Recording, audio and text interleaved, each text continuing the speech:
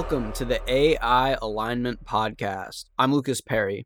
Today's conversation is with Paul Scharre and explores the issue of lethal autonomous weapons.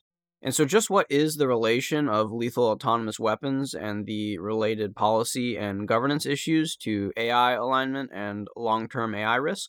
Well, there's a key question to keep in mind throughout this entire conversation, and it's that if we cannot establish a governance mechanism as a global community on the concept that we should not let AI make the decision to kill, then how can we deal with the more subtle near-term issues and eventual long-term safety issues about AI systems?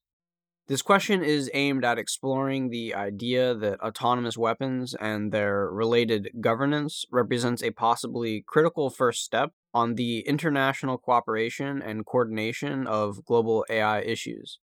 So, if we're committed to developing beneficial AI and eventually beneficial AGI, then how important is this first step in AI governance, and what precedents and foundations will it lay for future AI efforts and issues? It's this perspective that I suggest keeping in mind throughout the conversation, and many thanks to FLI's Amelia Jaworski for much help on developing the questions for this podcast. Paul Scharre is a senior fellow and director of the Technology and National Security Program at the Center for a New American Security. He is the award-winning author of Army of None, Autonomous Weapons and the Future of War, which won the 2019 Colby Award and was named one of Bill Gates' top 5 books in 2018. Mr. Scharre worked in the Office of the Secretary of Defense, where he played a leading role in establishing policies on unmanned and autonomous systems and emerging weapons technologies. Mr. Scharre led the DoD working group that drafted DoD Directive 3000.09, establishing the department's policies on autonomy in weapon systems. Mr. Scharre also led DoD efforts to establish policies on intelligence, surveillance, and reconnaissance programs, and directed energy technologies.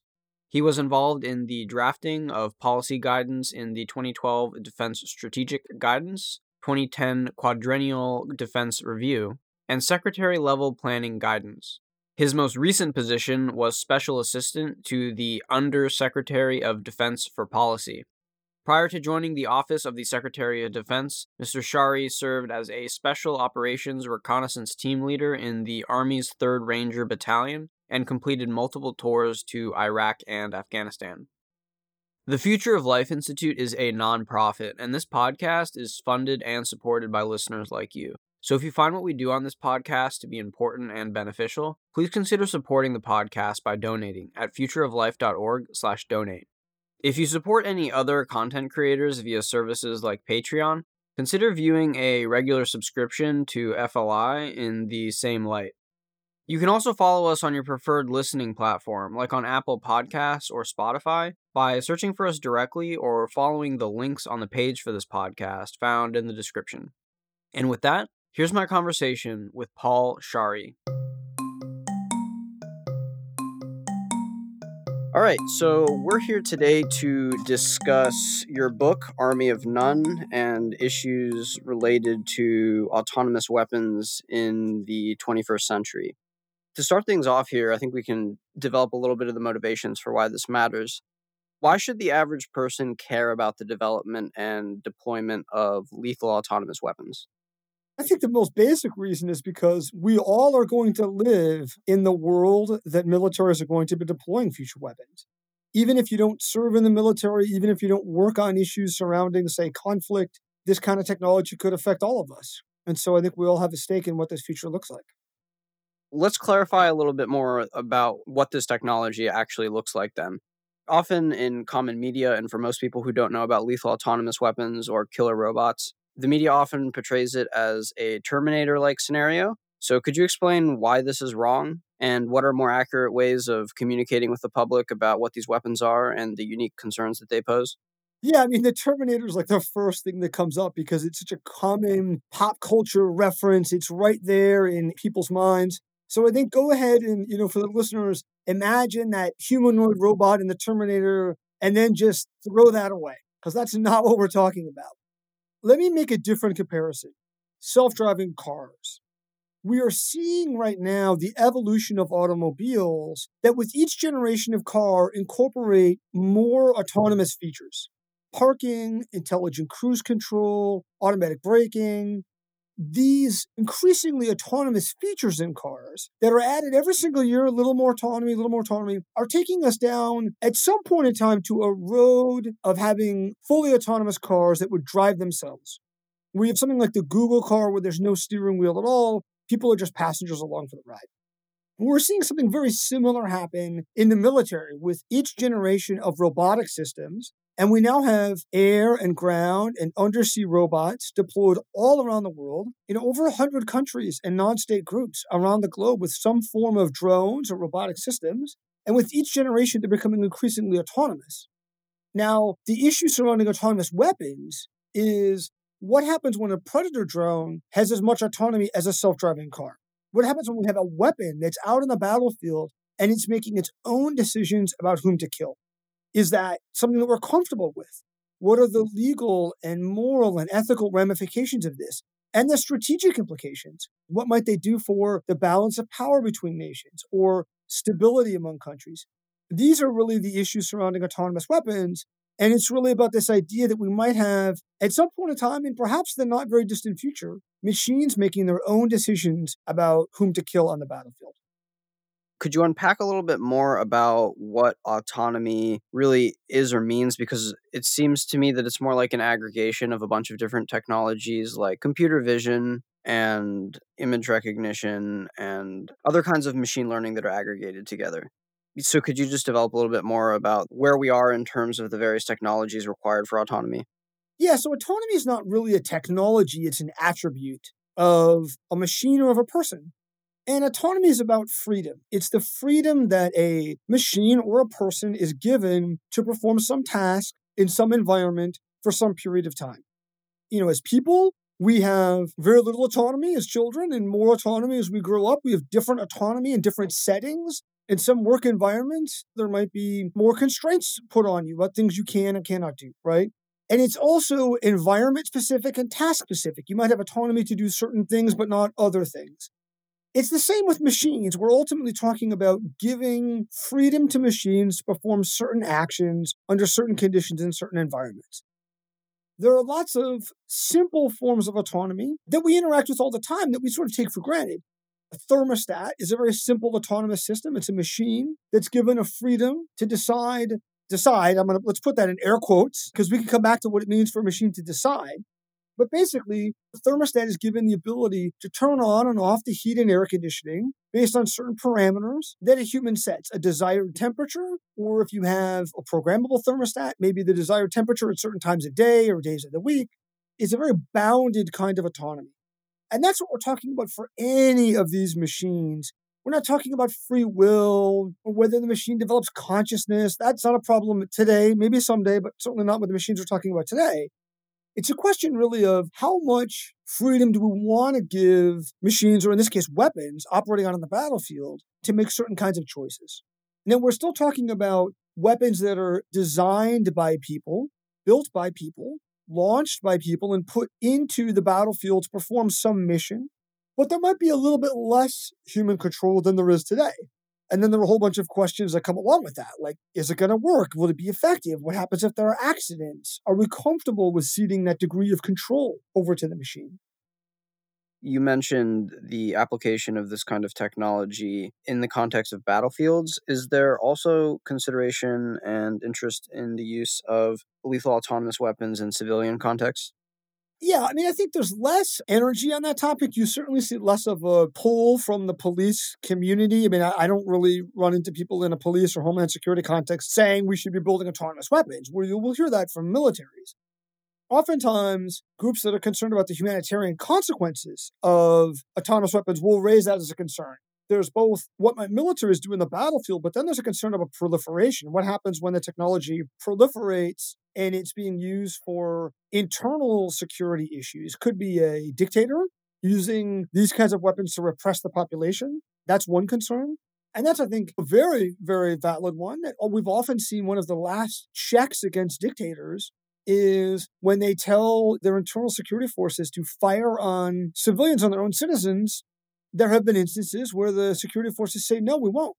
Now, it doesn't always happen. Of course, tragically, sometimes security forces do attack their citizens. We saw in the massacre in Tiananmen Square that Chinese military troops are willing to murder Chinese citizens. But we have seen other instances, certainly in the fall of the Eastern Bloc, at the end of the Cold War, that security forces said, these are our friends, these are our family members, we're not going to kill them. And autonomous weapons could take away one of those checks on dictators. So I think that's a very valid concern. And then there's a more general concern about the proliferation of military technology into policing, even here in America. We've seen this in the last 20 years, is a lot of military tech ends up being used by police forces in ways that maybe isn't appropriate.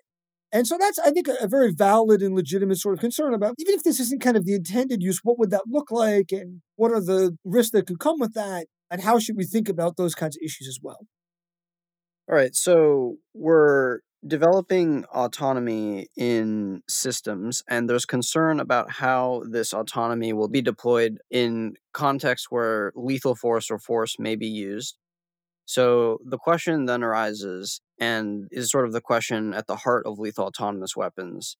Where is it that we will draw a line between acceptable and unacceptable uses of artificial intelligence in autonomous weapons or in the military or in civilian policing? So I'm curious to know how you think about where to draw those lines or that line in particular, and how you would suggest to any possible regulators who might be listening how to think about and construct lines of acceptable and unacceptable uses of AI. That's a great question. So I think let's take a step back first and sort of talk about what would be the kinds of things that would make uses acceptable or unacceptable. Let's just talk about the military context just to kind of bound the problem for a second. So in the military context, you have a couple of reasons for drawing lines, if you will. One is legal issues, legal concerns. We have a legal framework for thinking about right and wrong in war. It's called the Laws of War or International Humanitarian Law. And it lays out a set of parameters for what is acceptable in war. And so that's one of the places where there has been consensus internationally among countries that come together at the United Nations through the Convention on Certain Conventional Weapons, the CCW, the process where we've had conversations going on about autonomous weapons. One of the points of consensus among nations is that existing international humanitarian law, or the laws of war, would apply to autonomous weapons. And that any uses of autonomy in weapons, those weapons have to be used in a manner that complies with the laws of war. Now, that may sound trivial, but it's a pretty significant point of agreement, and it's one that places some bounds on things that you can or cannot do. So, for example, one of the baseline principles of the laws of war is the principle of distinction. Military forces cannot intentionally target civilians. They can only intentionally target other military forces. And so any use of force needs to be able to comply with this distinction. So right off the bat, that's a very important and significant one when it comes to autonomous weapons. So if you had a weapon that could not be used in a way that complied with this principle of distinction, it would be illegal under the laws of war, and you wouldn't be able to build it. And there are other principles as well, principles about proportionality and ensuring that any collateral damage that affects civilians or civilian infrastructure is not disproportionate to the military necessity of the target that's being attacked. There are principles about avoiding unnecessary suffering of combatants, respecting anyone who's rendered out of combat, or the appropriate term is hors de combat, who's surrendered or been incapacitated, and not targeting them. So these are like very significant rules that any weapon system, autonomous weapon or not, has to comply with, and any use of any weapon has to comply with, any use of force. And so that is something that constrains considerably what nations are permitted to do in a lawful fashion. Now, do people break the laws of war? Well, sure, it happens. We're seeing it happen in Syria today when Bashar al-Assad is murdering civilians. There are examples of rogue actors in non-state terrorist groups and others that don't care about respecting the laws of war. But those are very significant bounds. Now, one could also say that there are more bounds that we should put on autonomous weapons that might be moral or ethical considerations that exist outside the laws of war. They're not written down in a formal way in the laws of war, but they're still important, and I think those often come to the fore with this topic. And there are other ones that might apply in terms of reasons why we might be concerned about stability among nations.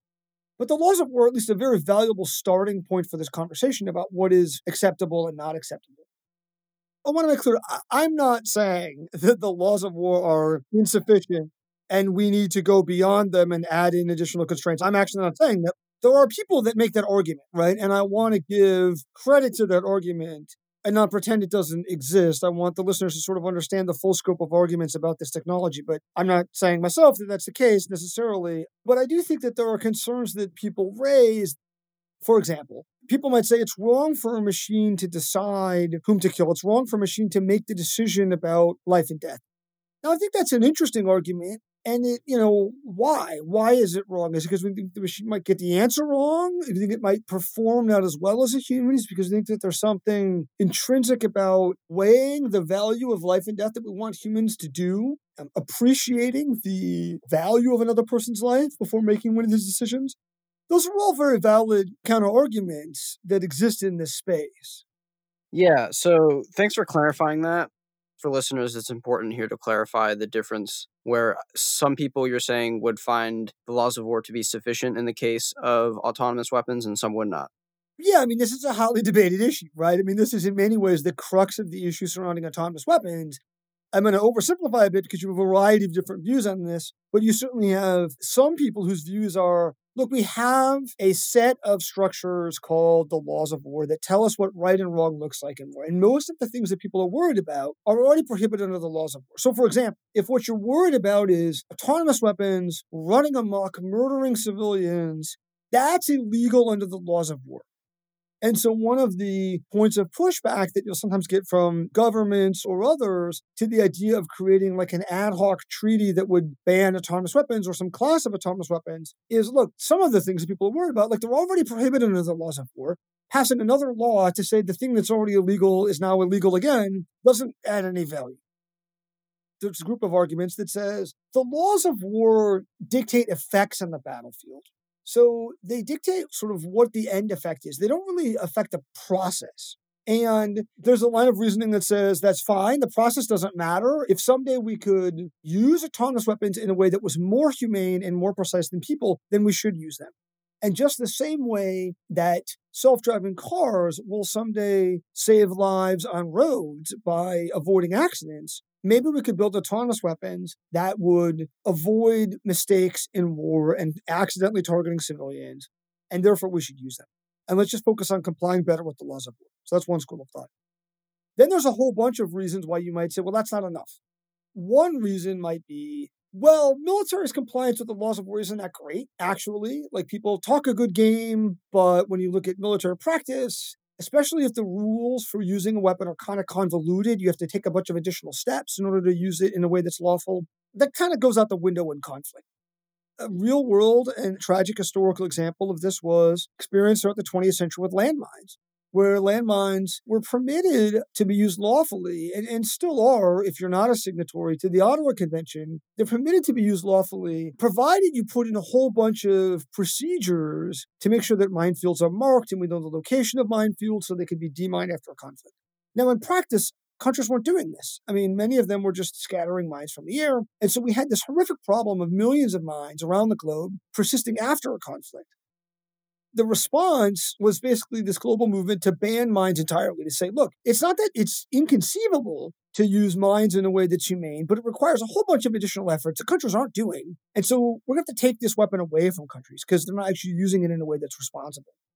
That's a school of thought with autonomous weapons is, look, maybe you can conjure up thought experiments about how you can use autonomous weapons in these very specific instances and it's acceptable. But once you start any use, it's a slippery slope. And next thing you know, it'll be just like landmines all over again and they'll be everywhere and civilians will be being killed. And so the better thing to do is to just not let this process even start, right? And not let militaries have access to the technology because they won't use it responsibly, regardless of whether it's theoretically possible. That's a pretty reasonable and defensible argument. And there are other arguments too, right? One could say, actually, it's not just about avoiding civilian harm, but there's something intrinsic about weighing the value of an enemy soldier's life, that we want humans involved in that process. And that if we took humans away from that process, we'd be losing something that, sure, maybe it's not written down in the laws of war, but maybe it's not written down because it was always implicit that humans would always be making these choices. And now that it is a decision in front of us, we should write this down, that humans should be involved in these decisions and should be weighing the value of a human life, even an enemy soldier. Because if we give that up, we might give up something that is a constraint on violence in war, that holds back some of the worst excesses of violence. We might even make something about ourselves. And this is, I think, a really tricky issue because there's a cost to humans making these decisions. It's a very real cost. It's a cost in post-traumatic stress that soldiers face and moral injury. It's a cost in lives that are ruined, not just the people that are killed on the battlefield, but the people who have to live with that violence afterwards and the ramifications of even the choices that they themselves make. It's a cost in suicides of veterans and substance abuse and destroyed families and lives. And so to say that we want humans to stay still involved and be morally responsible for killing is to say, I'm choosing that cost. I'm choosing to absorb and acknowledge and take on the cost of post-traumatic stress and moral injury and all these other burdens that come with war. And I think it's worth reflecting on the fact that the burdens of war are distributed very unequally, not just between combatants, but also among the societies that fight. As a democratic nation in the United States, we make a decision as a country to go to war through our elected representatives. And yet it's a very tiny slice of the population that bears the burden for that war, not just putting themselves at risk, but also carrying then the moral burden of that afterwards. And so if you say, well, I want there to be someone who's going to live with that trauma for the rest of your life, I think that's an argument that one can make, but you need to acknowledge that that's real. And that's not a burden that we all share equally. It's a burden we're placing on young women and men that we send off to fight on our behalf. The flip side is, if we didn't do that, if we fought a war and no one felt the moral burden of killing, no one slept uneasy at night afterwards, what would that say about us as a society?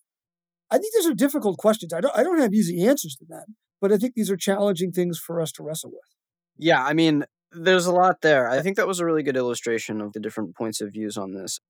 I hadn't heard or considered much the implications of post-traumatic stress and I think moral burden, you called it, that would be a factor in what autonomous weapons would relieve in countries which had the power to develop them. Speaking personally, I think I find the arguments most compelling about the necessity of having human beings integrated in the process of decision making with regards to killing. Because if you remove that, then you're removing the deep aspect of humanity, which sometimes does not follow the laws of war, which we currently don't have complex enough preference learning techniques and machine learning techniques to actually train autonomous weapon systems and everything that human beings value and care about. And that there are situations where deviating from following the laws of war may be the best thing to do. I'm not sure if you have any thoughts about this, but I think you did a good job illustrating all the different positions, and that's just my initial reaction to it. Yeah, these are tricky issues. And so I think one of the things I want to try to do for listeners is to try to lay out the landscape of what these arguments are and some of the pros and cons of them, because I think sometimes they're often oversimplified on all sides. You'll hear people be like, well, we should have humans involved in making these decisions. Well, humans involved where? Yeah. Like if I get into a self-driving car that has no steering wheel, it's not true that there's no human involvement. The type of human involvement has just changed in terms of where it exists. So now, instead of manually driving the car, I'm still choosing the car's destination. I'm still telling the car where I want to go. You're not going to get into the car and the car take me wherever you want to go, right? So the type of human involvement has changed. So what kind of human relationship do we want with decisions about life and death in the battlefield? What type of human involvement is right or necessary or appropriate and for what reason, right? For a legal reason, for a moral reason. These are interesting challenges we haven't had to confront anymore. These arguments, I think, unfairly get simplified on all sides. Conversely, you heard people say things like, it doesn't matter because these weapons are going to get built anyway. It's a little bit overly simplistic in the sense that there are examples of successes in arms control. It's hard to pull off. There are many examples of failures as well, but there are places where civilized nations have walked back from some technologies to varying degrees of success, whether it's chemical weapons or biological weapons or other things. So what does success look like in constraining a weapon? Is it no one ever uses the weapon? Is it most nations don't use it? It's not used in certain ways? These are complicated issues. Right. So let's talk a little bit here about integrating human emotion and human reasoning and humanity itself into the autonomous weapon systems and the life or death decisions that they will be making. So, hitting on a few concepts here. If you could help explain what people mean when they say human in the loop and human on the loop, and how this relates to the integration of human control and human responsibility and human accountability in the use of autonomous weapons. Let's unpack some of this terminology. Broadly speaking, people tend to use the terms human in the loop, on the loop, or out of the loop to refer to semi-autonomous weapons. Human is in the loop, which means that for any really semi-autonomous process or system, the machine is taking an action and then it pauses and waits for a human to take a positive action before proceeding. A good example of a human in the loop system is the automated backups on your computer when they require you to push a button to say, okay, to do the backup now. They're waiting for you to take an action before proceeding. In a human on the loop system, or one where there's supervisory control, is one where the human doesn't have to take any positive action for the system to proceed. The human can intervene. So the human can sit back, and if you want to, you can jump in. An example of this might be your thermostat when you're in your house. You've already set the parameters. It'll turn on the heat and air conditioning on its own. But if you're not happy with the outcome, you can change it. Now, when you're out of the house, your thermostat is operating in a fully autonomous fashion in this respect, where the human's out of the loop. You don't have any ability to intervene for some period of time. These are really all about time duration. For supervisory control, how much time does the human have to identify something is wrong and then intervene? So, for example, things like the Tesla autopilots. That's one where the human is in a supervisory control capacity. So the autopilot's functioning in the car. The human doesn't have to do anything. The car's driving itself, but they can intervene. The problem with some of those control architectures is the time that you are permitting people to identify that there's a problem, figure out what's going on, decide to take action, intervene, really realistic before harm happens? Is it realistic that a human can be not paying attention and then all of a sudden identify that the car is in trouble and leap into action to avoid an accident when you're speeding on the highway at 70 miles an hour? And I think we see quite clearly in a number of fatal accidents with these autopilots that that's not feasible. People actually aren't capable of doing that. So you've got to think about sort of what is the role of the human in this process. This is not just a semi-autonomous or supervised autonomous or fully autonomous process. It's one where the human is involved in some varying capacity. And what are we expecting the human to do? Same thing with something that's fully autonomous. We're talking about a system that's operating on its own for some period of time. How long before it checks back in with a person? What information is that person given? And what is their capacity to intervene, or how bad could things go wrong when the person's not involved? Now, when we talk about weapons specifically, there are lots of weapons that operate in a semi-autonomous fashion today, where the human is choosing the target, but there's a lot of automation in IDing targets, presenting information to people, in actually carrying out an attack once the human has chosen a target. There are many, many weapons that are what the military calls fire and forget weapons. So once it's launched, it's not coming back. Those have been widely used for 70 years, since World War II. So that's not new. There are a whole bunch of weapons that operate in a supervisory autonomy mode, humans on the loop. These are generally used in a more limited fashion for immediate localized defense of air bases or ships or ground vehicles, defending against air or missile or rocket attack, particularly when the speed of these attacks might overwhelm people's ability to respond.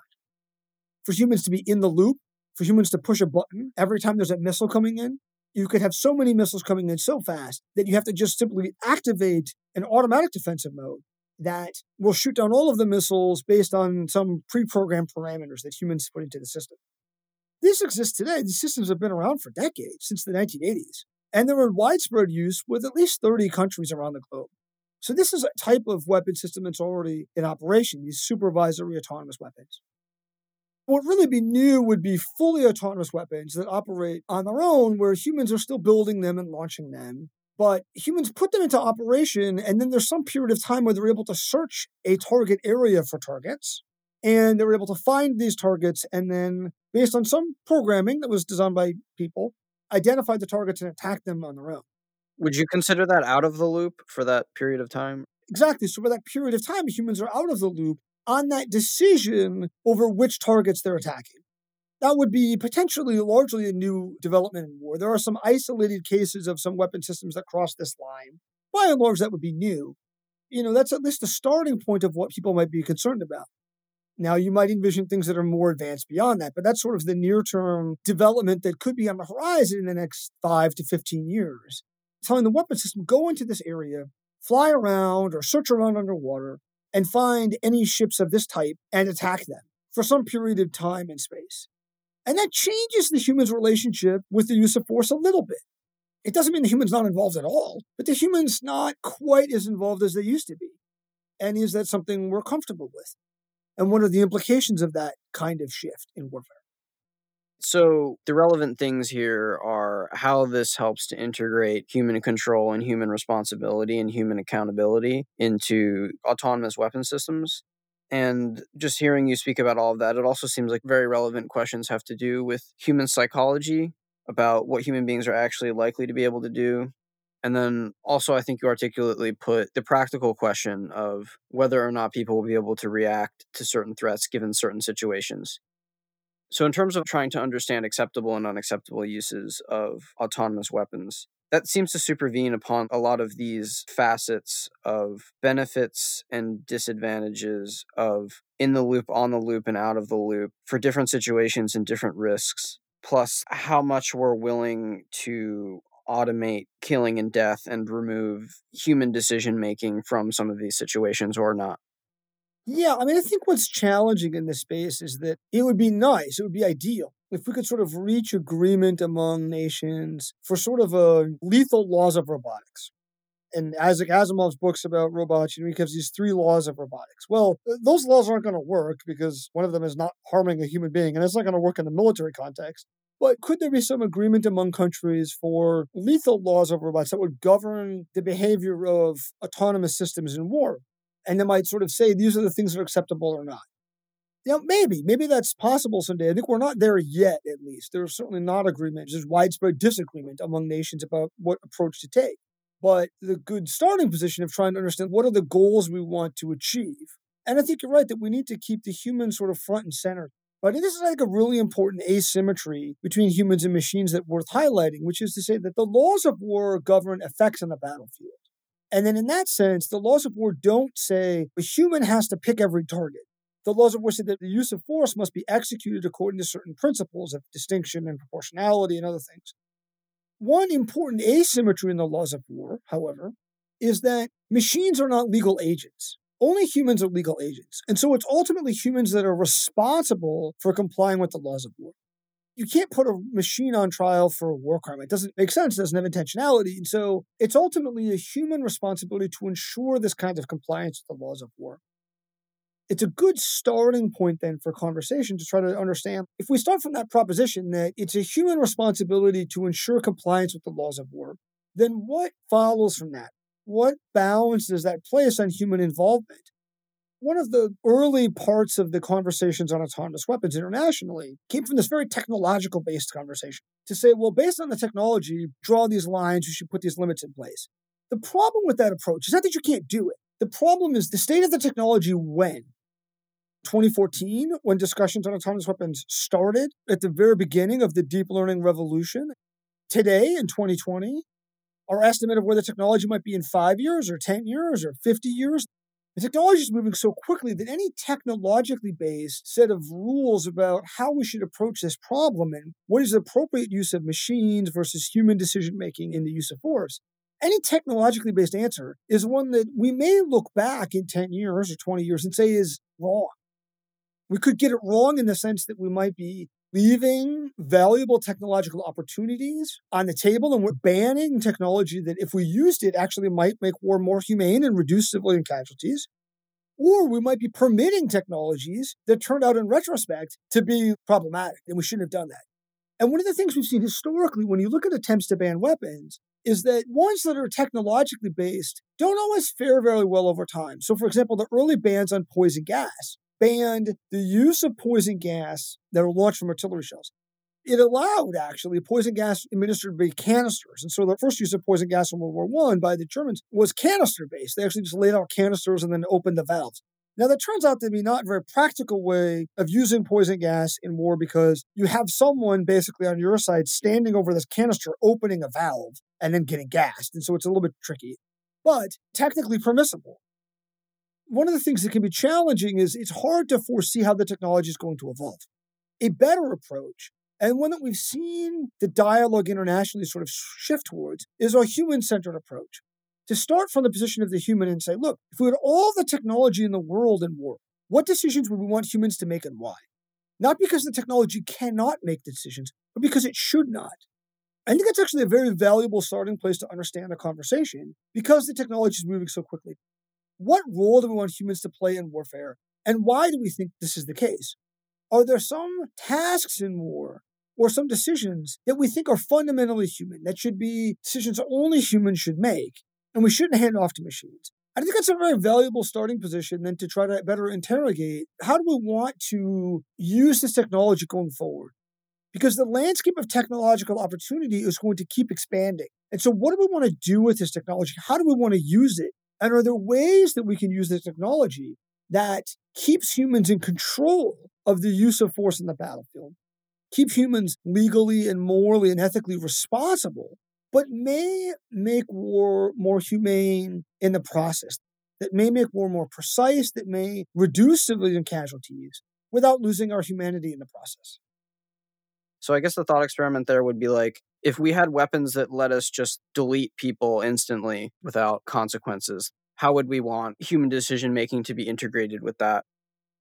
Reflecting on that also makes me consider this other point that I think is also important for my considerations around lethal autonomous weapons, which is the necessity of integrating human experience in the consequences of war, the pain and the suffering and the carnage and the PTSD as being almost necessary vehicles to some extent to make us tired of it, to integrate how horrible it is.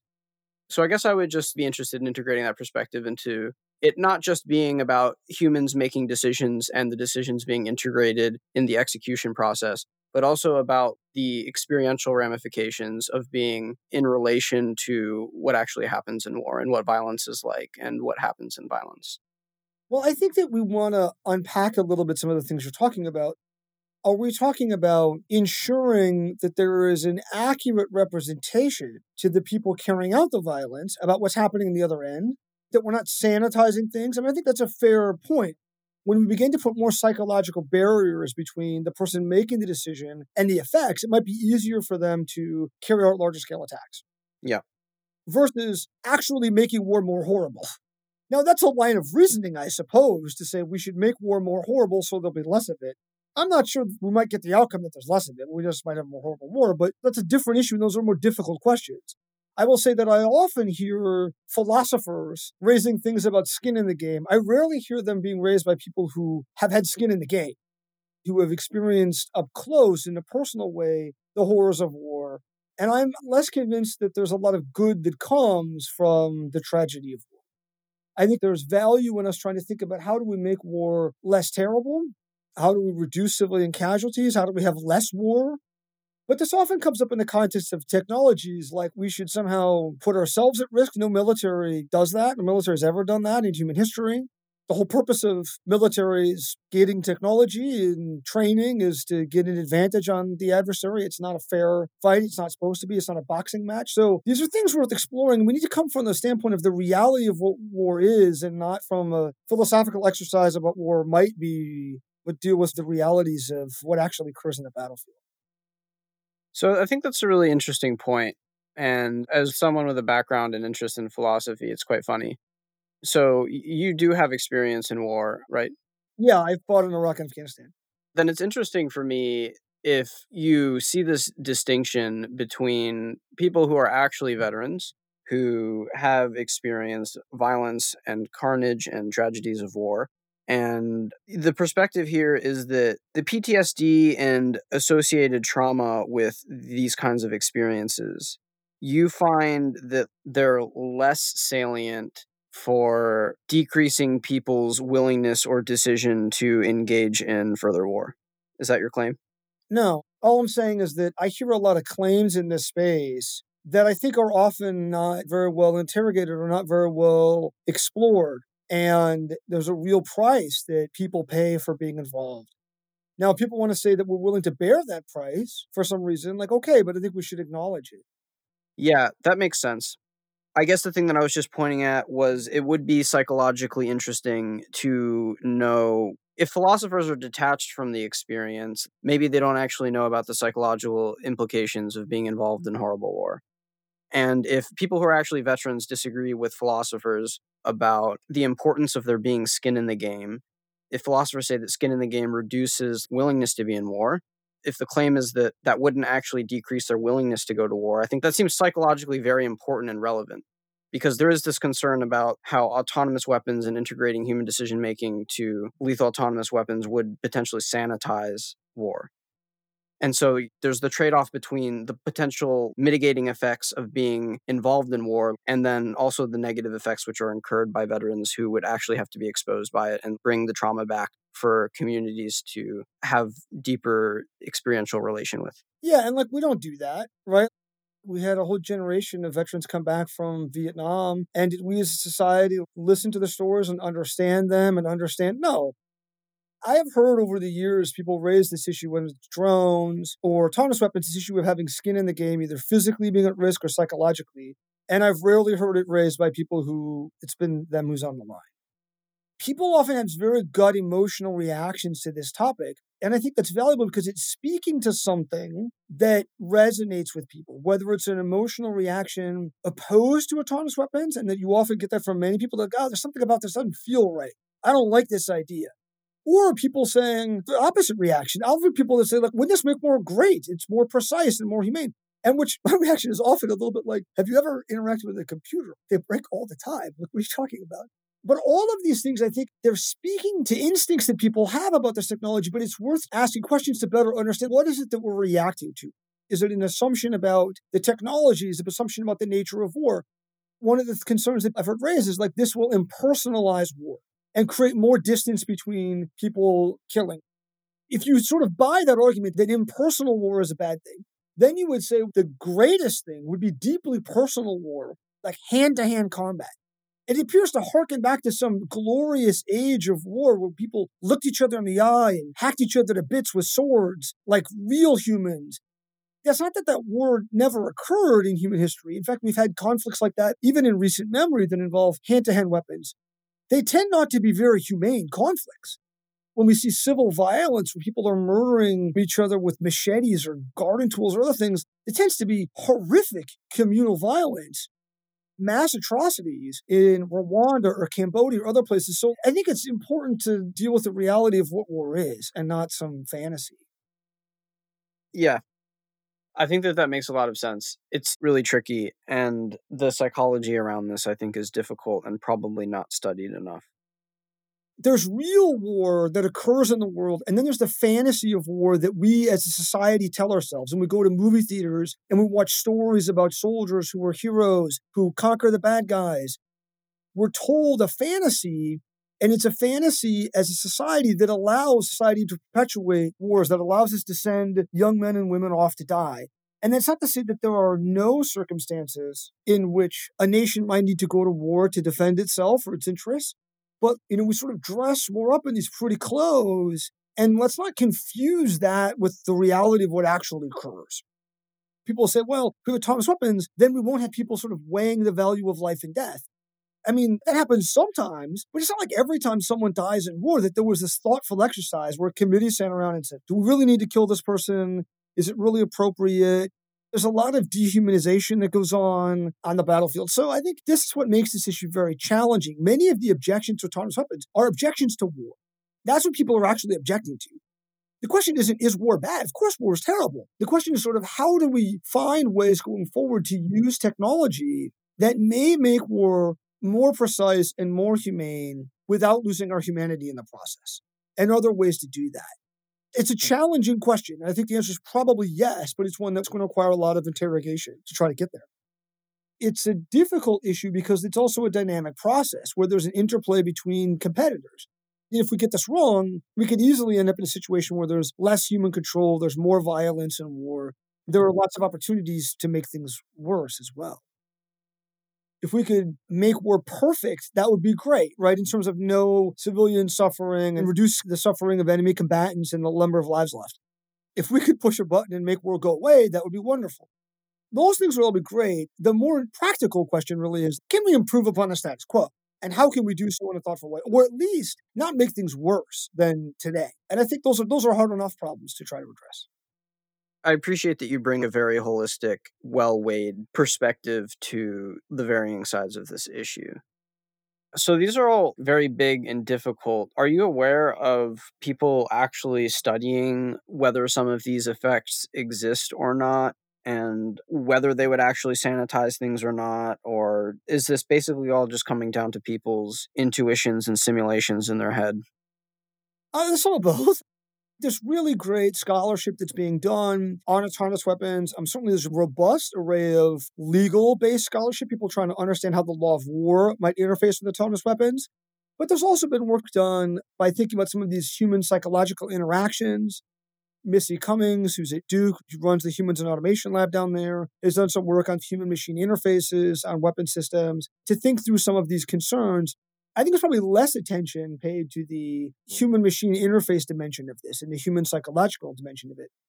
But there's been a lot of work done by people like Heather Roth, people at Article 36, and others thinking about concepts of meaningful human control and what might that look like in weapon systems.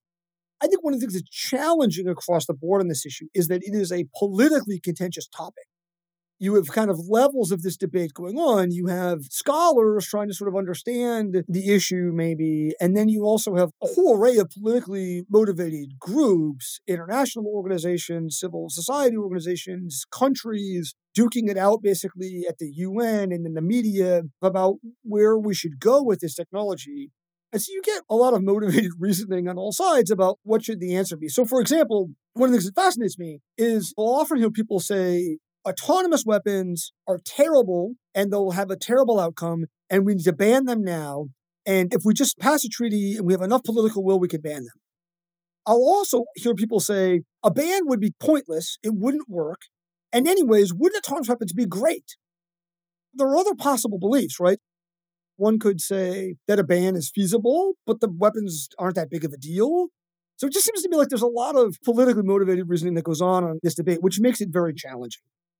So, one of the concerns around autonomous weapons has to do with accidental escalation of warfare and conflict.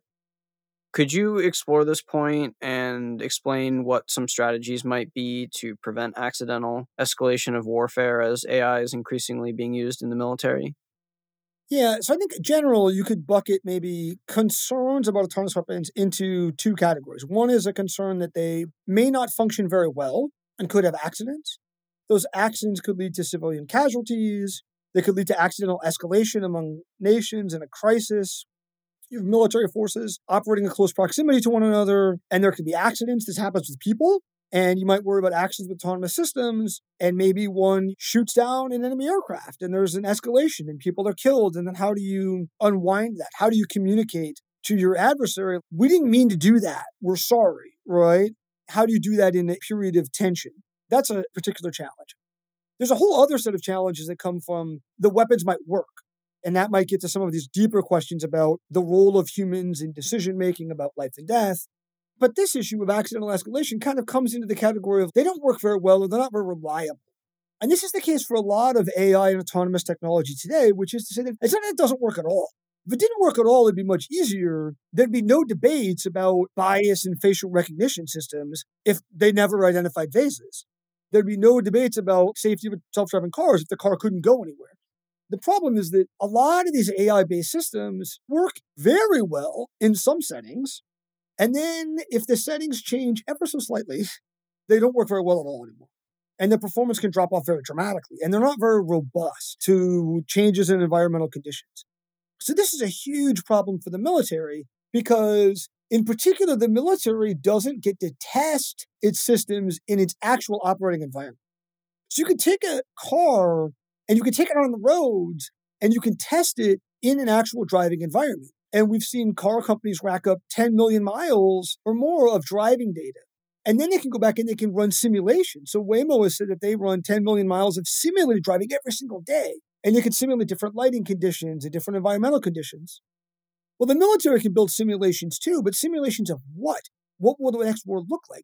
Well, we don't know because we haven't fought it yet. The good news is that war is very rare, which is great. But that also means that for these kinds of systems, we don't necessarily know the operating conditions that they'll be in. And so there is this real problem of this risk of accidents. And it's exacerbated in the fact that this is also a very adversarial environment. So you actually have an enemy who's trying to trick your system and manipulate it. That sort of adds another layer of complications. Driving is, a little bit competitive. Maybe somebody doesn't want to let you into a lane, but the pedestrians are generally trying to get hit by cars. That's a whole other complication in the military space. So all of it leads to concerns that the systems may do okay in training, and then we take them out in the real world and they fail in a pretty bad way. If it's a weapon system that is making its own decisions about whom to kill, it could be that it fails in a benign way and it targets nothing, and that's a problem for the military who built it, or it fails in a more hazardous way, in a dangerous way, and attacks the wrong targets. And when you're talking about an autonomous weapon, the essence of this autonomous weapon is making its own decisions about which targets to attack and then carrying out those attacks. If you get that wrong, those could be pretty significant consequences with that. One of those things could be civilian harm, and that's a major concern. There are processes in place for preventing that operationally and in test and evaluation. Are those sufficient? And I think there are good reasons to say that maybe they're not sufficient or not completely sufficient, and they need to be revised or improved. And I'll point out, we can go back to this, that the U.S. Defense Department actually has a more stringent procedure in place for reviewing autonomous weapons more than other weapons, beyond what the laws of war have. And the U.S. is one of the few countries that has this. But then there's also a question about accidental escalation, which also could be the case. Would that lead to an entire war? Probably not, but it could make things a lot harder to diffuse tensions in a crisis, and that could be problematic.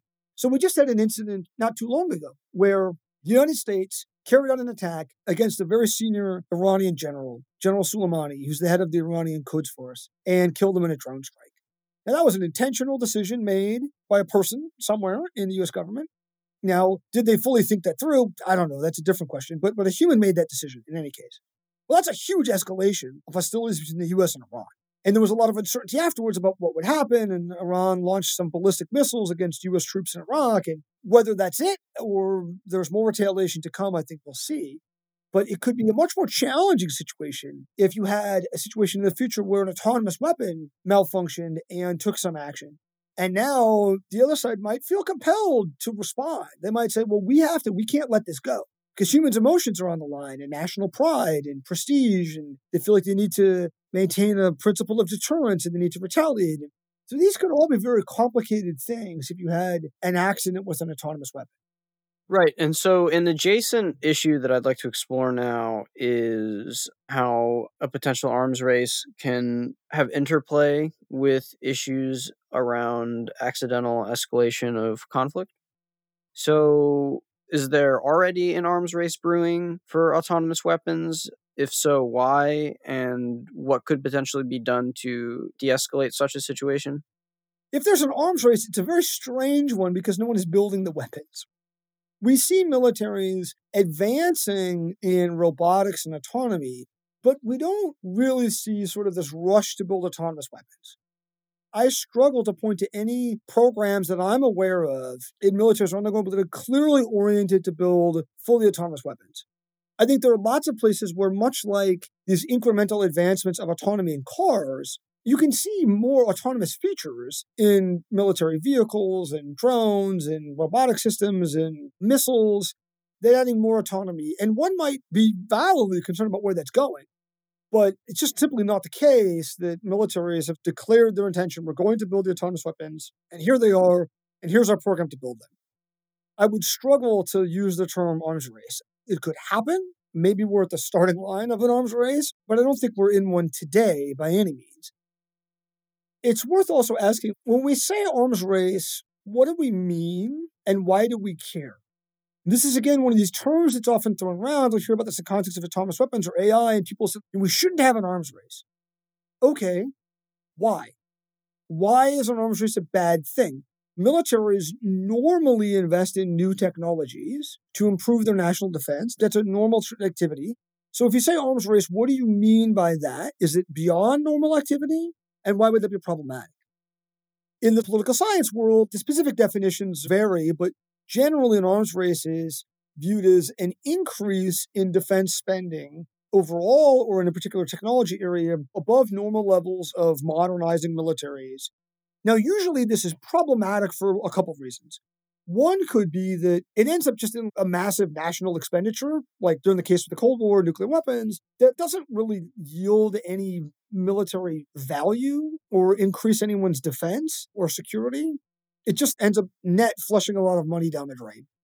That's money that could be spent elsewhere for pre-K education or healthcare or something else that might be societally beneficial instead of building all of these weapons, right? So that's one concern. Another one might be that we end up in a world that the large number of these weapons or the type of their weapons makes it worse off. Are we really better off in a world where there are tens of thousands of nuclear weapons on hair trigger versus a few thousand weapons or a few hundred weapons? Well, it'd be better to have zero. All things being equal, probably fewer nuclear weapons is better than more of them. So that's another kind of concern, whether in terms of violence and destructiveness of war, if it were to break out, or the likelihood of war and the stability of war. This is again an area where certainly we're not in any way, from a spending standpoint, in an arms race for autonomous weapons or even AI today. When you look at actual expenditures, they're a small fraction of what militaries are spending on, if you look at, say, AI or autonomous features writ large. And again, for autonomous weapons, there really aren't, at least openly declared, programs to say, go build a fully autonomous weapon today. But even if that were the case, why is that bad? Why would a world where militaries are racing to build lots of autonomous weapons be a bad thing? I think it would be a bad thing, but I think it's also worth just answering that question because it's not obvious to everyone. This is something that's often missing in a lot of these debates and dialogues about autonomous weapons. People may not share some of the underlying assumptions. It's better to bring out these assumptions and explain, I think this would be bad for these reasons, because maybe it's not intuitive to other people or they don't share those reasons, and articulating them could increase understanding. For example, the FLI letter on autonomous weapons from a few years ago said, the key question for humanity today is whether to start a global AI arms race or prevent it from starting. If any major military power pushes ahead with AI weapon development, a global arms race is virtually inevitable. And the end point of this technological trajectory is obvious. Autonomous weapons will become the Kalashnikovs of tomorrow. I like the language. It's very literally Kalashnikovs of tomorrow. Like, it's a very concrete image. But there's a whole bunch of assumptions packed into those few sentences that maybe don't work in a letter that's intended to sort of galvanize public interest and attention, but are worth really unpacking. I mean, what do we mean when we say autonomous weapons are the Kalashnikovs of tomorrow, and why is that bad, and what does that mean? Those are, I think, important things to draw out and better understand. It's particularly hard for this issue because the weapons don't exist yet. And so it's not actually like debates surrounding something like landmines, where you could point to the mine and say, this is a landmine. We all agree this is a landmine. This is what it's doing to people. And everyone could agree on what the harm is that's being caused. And people might disagree on what to do about it, but there's agreement on what the weapon is and what the effect is. But for autonomous weapons, all of these things are up for debate. Even the term itself is not clearly defined. And when I hear people describe it, people could be describing a whole range of things. Some people, when they say the word autonomous weapon, they're envisioning a Roomba with a gun on it. And other people are envisioning the Terminator. Now, both of those things are probably bad ideas, but for very different reasons. And that is important to draw out in these conversations. When you say autonomous weapon, what do you mean? What are you envisioning? What are you worried about? Worried about certain types of scenarios or certain types of effects. If we want to get to the place where we really, as a society, come together and grapple with this challenge, I think first and foremost, better communication is needed. And people may still disagree, but it's much more helpful. Stuart Russell from Berkeley has talked a lot about dangers of sort of small anti-personnel autonomous weapons that would widely be proliferating. He made the Slaughterbots video that's been seen millions of times on YouTube. That's a very specific image, right? It's an image that's very concrete. So then you can say, okay, when Stuart Russell is worried about autonomous weapons, this is what he's worried about. And then you can start to try to better understand the assumptions that go into that. Now, I don't share Stuart's concerns, and we've written about it and talked about it before, but it's not actually because we disagree about the technology. I would agree that that's very doable with existing technology. We disagree about the social responses to that technology and how people respond and what are potential countermeasures and what are ways to prevent proliferation. So we, I think, disagree on some of the political or social factors that surround kind of how people approach the technology and use it. Sometimes people actually totally agree on the risks and even maybe the potential futures. They just have different values. And there might be some people who their primary value is trying to have fewer weapons in the world. Now, that's a noble goal, right? And they're like, hey, any way that we can have fewer weapons, fewer advanced technologies, that's better. That's very different from someone who's coming from the position of saying, my goal is to improve my own nation's defense. That's a totally different value system, a totally different preference. And they might be like, I also value what you say, but I don't value it as much. And I'm going to take actions that advance these preferences. It's important to really sort of try to better draw them out and understand them in this debate if we're going to get to a place where we can, as a society, come up with some helpful solutions to this problem. Wonderful. I'm totally on board with that. Two questions and confusions on my end. The first is I feel a bit confused when you say these weapons don't exist already. It seems to me more like autonomy exists on a spectrum and is the integration of many different technologies and decision making in systems. It seems to me there is already a certain degree of autonomy. There isn't Terminator level autonomy or specify an objective and the autonomous system can just basically go execute that. That seems to require a very high level of generality, but there seems to already exist a level of autonomy today. And so in that video, Stewart says that slaughterbots in particular represent a miniaturization and integration of many technologies which already exist today. And the second thing that I'm confused about is when you say that it's unclear to you that militaries are very interested in this or that there currently is an arms race. It seems like, yes, there isn't an arms race like there was with nuclear weapons, where it's very clear and there are like Manhattan projects around this kind of technology. But given the strategic advantage conferred by this technology now and likely soon, it seems to me like game theoretically, from the position of militaries around the world that have the capacity to invest in these things, that it is inevitable, given their battlefield importance, that there would be massive ramping up or investments, or that there already is great interest in developing the autonomy and the sub technologies required for developing fully autonomous systems.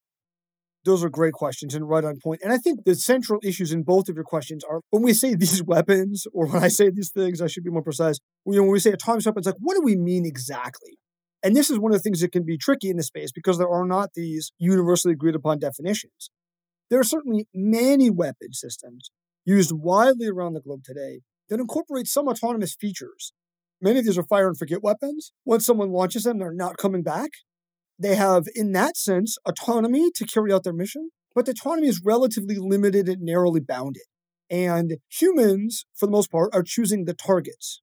So you can think of kind of maybe these three classes of weapons, these semi-autonomous weapons, where humans are choosing the targets, but there's lots of autonomy surrounding that decision.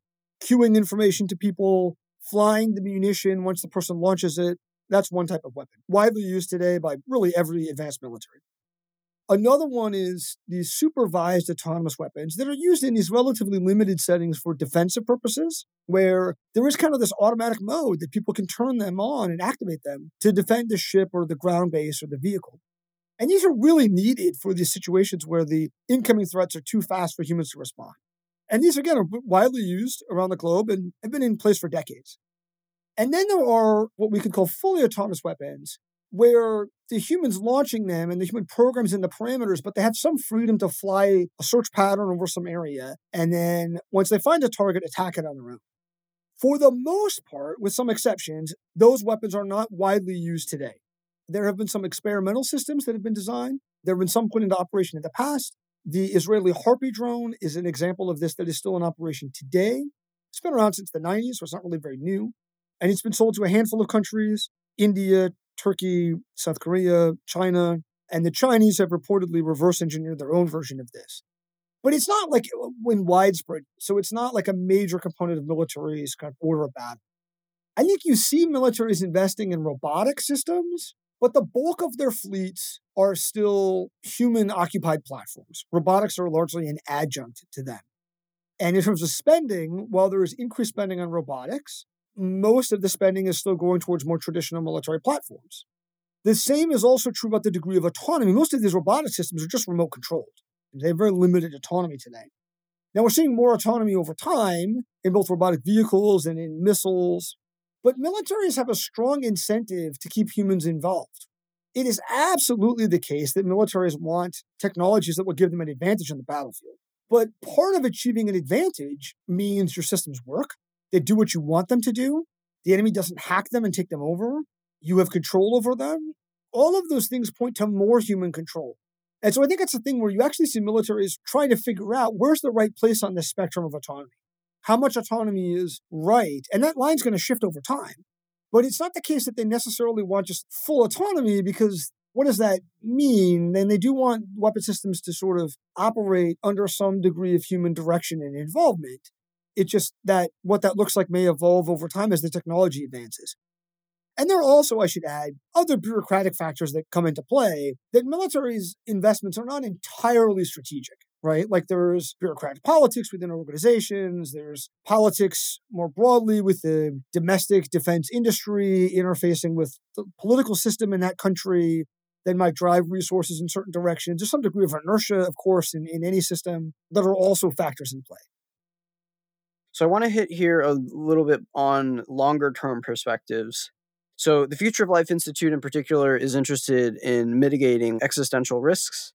We're interested in the advanced risks from powerful AI technologies where AI not aligned with human values and goals and preferences and intentions can potentially lead us to suboptimal equilibria that we're trapped in permanently or could lead to human extinction. And so other technologies we care about are nuclear weapons and synthetic bio enabled by AI technologies, etc.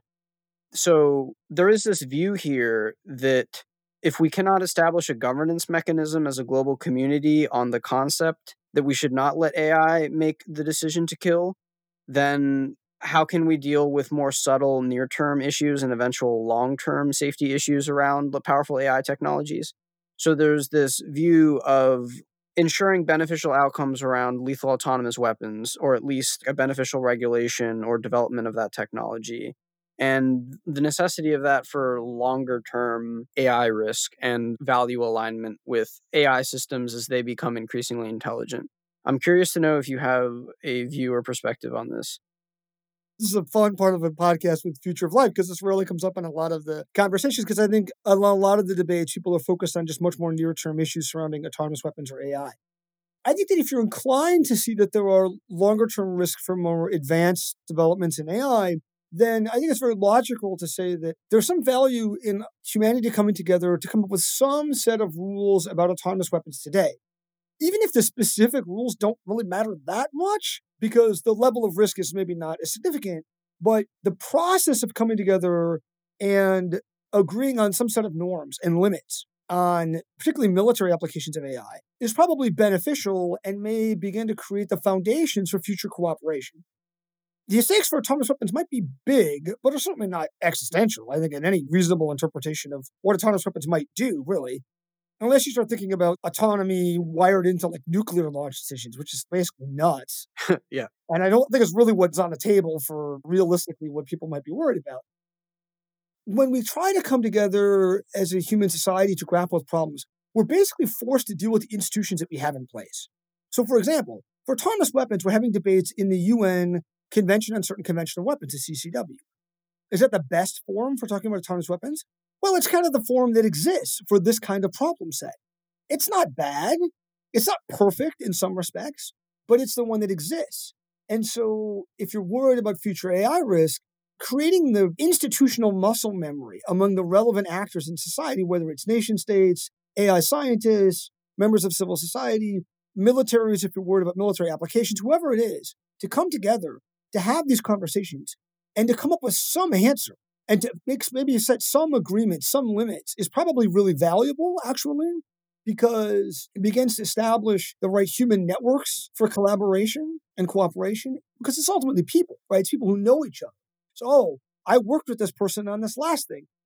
If you look at, for example, the international movement that the Campaign to Stop Killer Robots is spearheading, that institutional framework, those people, those relationships, are born out of past successful efforts to ban landmines and then cluster munitions, right? So there's a path dependency in human relationships and bureaucracy of institutions that really matters here. Coming together and reaching any kind of agreement, actually, to set some kind of limits is probably really vital to start exercising those muscles today. All right, wonderful. And a final fun FLI question for you. What are your views on long-term AI safety considerations? Do you view AI eventually as an existential risk, and do you integrate that into your decision-making and thinking around the integration of AI and military technology? Yeah, that's a great question. It's not something that comes up a lot in the world that I live in Washington, in the policy world. People don't tend to think about that kind of risk. I think it's a concern. It's a hard problem because we don't really know how the technology is evolving. And I think that one of the things that's challenging with AI is our frame for future more advanced AI. Often the default frame is sort of thinking about human-like intelligence. When people talk about future AI, people talk about terms like AGI or high-level machine intelligence or human-like intelligence. We don't really know how the technology is evolving. I think one of the things that we're seeing with AI and machine learning that's quite interesting is that it often is evolving in ways that are very different from human intelligence. In fact, very quite alien and quite unusual. And I'm not the first person to say this, but I think that this is valid, that we are, I think, on the verge of a Copernican revolution in how we think about intelligence. That rather than thinking of human intelligence as the center of the universe, that we're realizing that humans are simply one type of intelligence among a whole vast array of space of possible forms of intelligence. And we're creating different kinds that may have very different intelligence profiles, that may just look very different, that may be much smarter than humans in some ways and dumber in other ways. I don't know where things are going. I think it's entirely possible that we move forward into a future where we see many more forms of advanced intelligent systems. And because they don't have the same intelligence profile as human beings, we continue to kick the can down the road in it being true intelligence, because it doesn't look like us. It doesn't think like us. It thinks differently. But these systems may yet be very powerful in very interesting ways. We've already seen lots of AI systems, even very simple ones, exhibit a lot of creativity, a lot of interesting and surprising behavior. And as we begin to see the sort of scope of their intelligence widen over time, I think there are going to be risks that come with that. They may not be the risks that we're expecting, but I think over time, there are going to be significant risks. And in some ways, I think our anthropocentric view is, I think, a real hindrance here. I think it may lead us to then underestimate risk from things that don't look quite like humans and maybe miss some things that are very real. I'm not at all worried about some AI system one day becoming self-aware and having human-level sentience. That does not keep me up at night. I am deeply concerned about advanced forms of malware. We're not there today yet, right? But you could envision things over time that are adapting and learning and begin to populate, the web. There are people doing interesting ways of thinking about systems that have misaligned goals. It's also possible to envision systems that don't have any human-directed goals at all, right? Viruses don't. They replicate. They're effective at replicating, but they don't necessarily have a goal in the way that we think of it other than self-replication, right? If you have systems that are capable of replicating, of accumulating resources, of adapting over time, you might have all of the right boxes to check to begin to have systems that could be problematic. They could accumulate resources that could cause problems, even if they're not trying to pursue either a goal that's misaligned with human interests or even any goal that we might recognize. They simply could get out in the wild. If they're effective at replication and acquiring resources and adapting, then they might survive. I think we're likely to be surprised and continue to be surprised by how AI systems evolve and where that might take us. And it might surprise us in ways that are humbling for how we think about human intelligence. So one question, I guess, is human intelligence a convergence point for more intelligent systems? As AI systems become more advanced, do they become more human-like or less human-like and more alien? Unless we train them very specifically on human preference hierarchies and structures. Right, exactly, right? And so I'm not actually worried about a system that has the intelligence profile of humans when you think about capacity in different tasks. I see what you mean.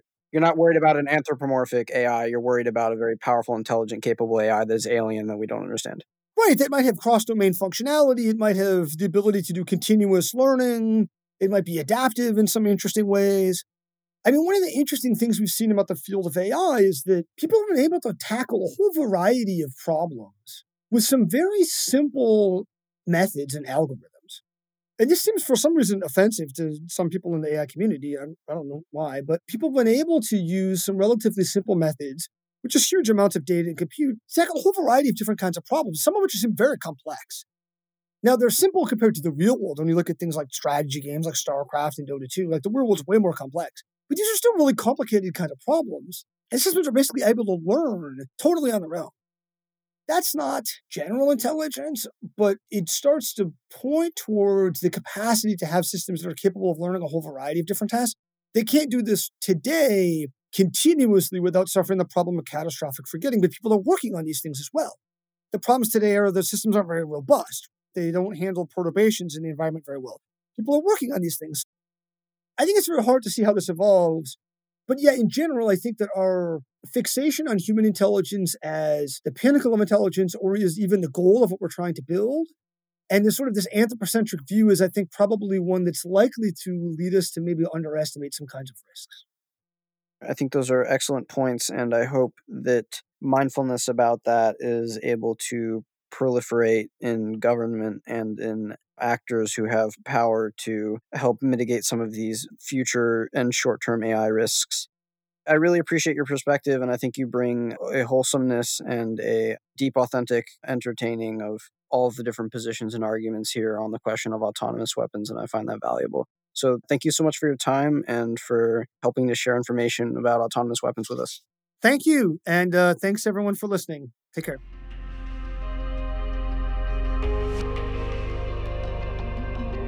If you enjoyed this podcast, please subscribe, give it a like, or share it on your preferred social media platform. We'll be back again soon with another episode in the AI Alignment series.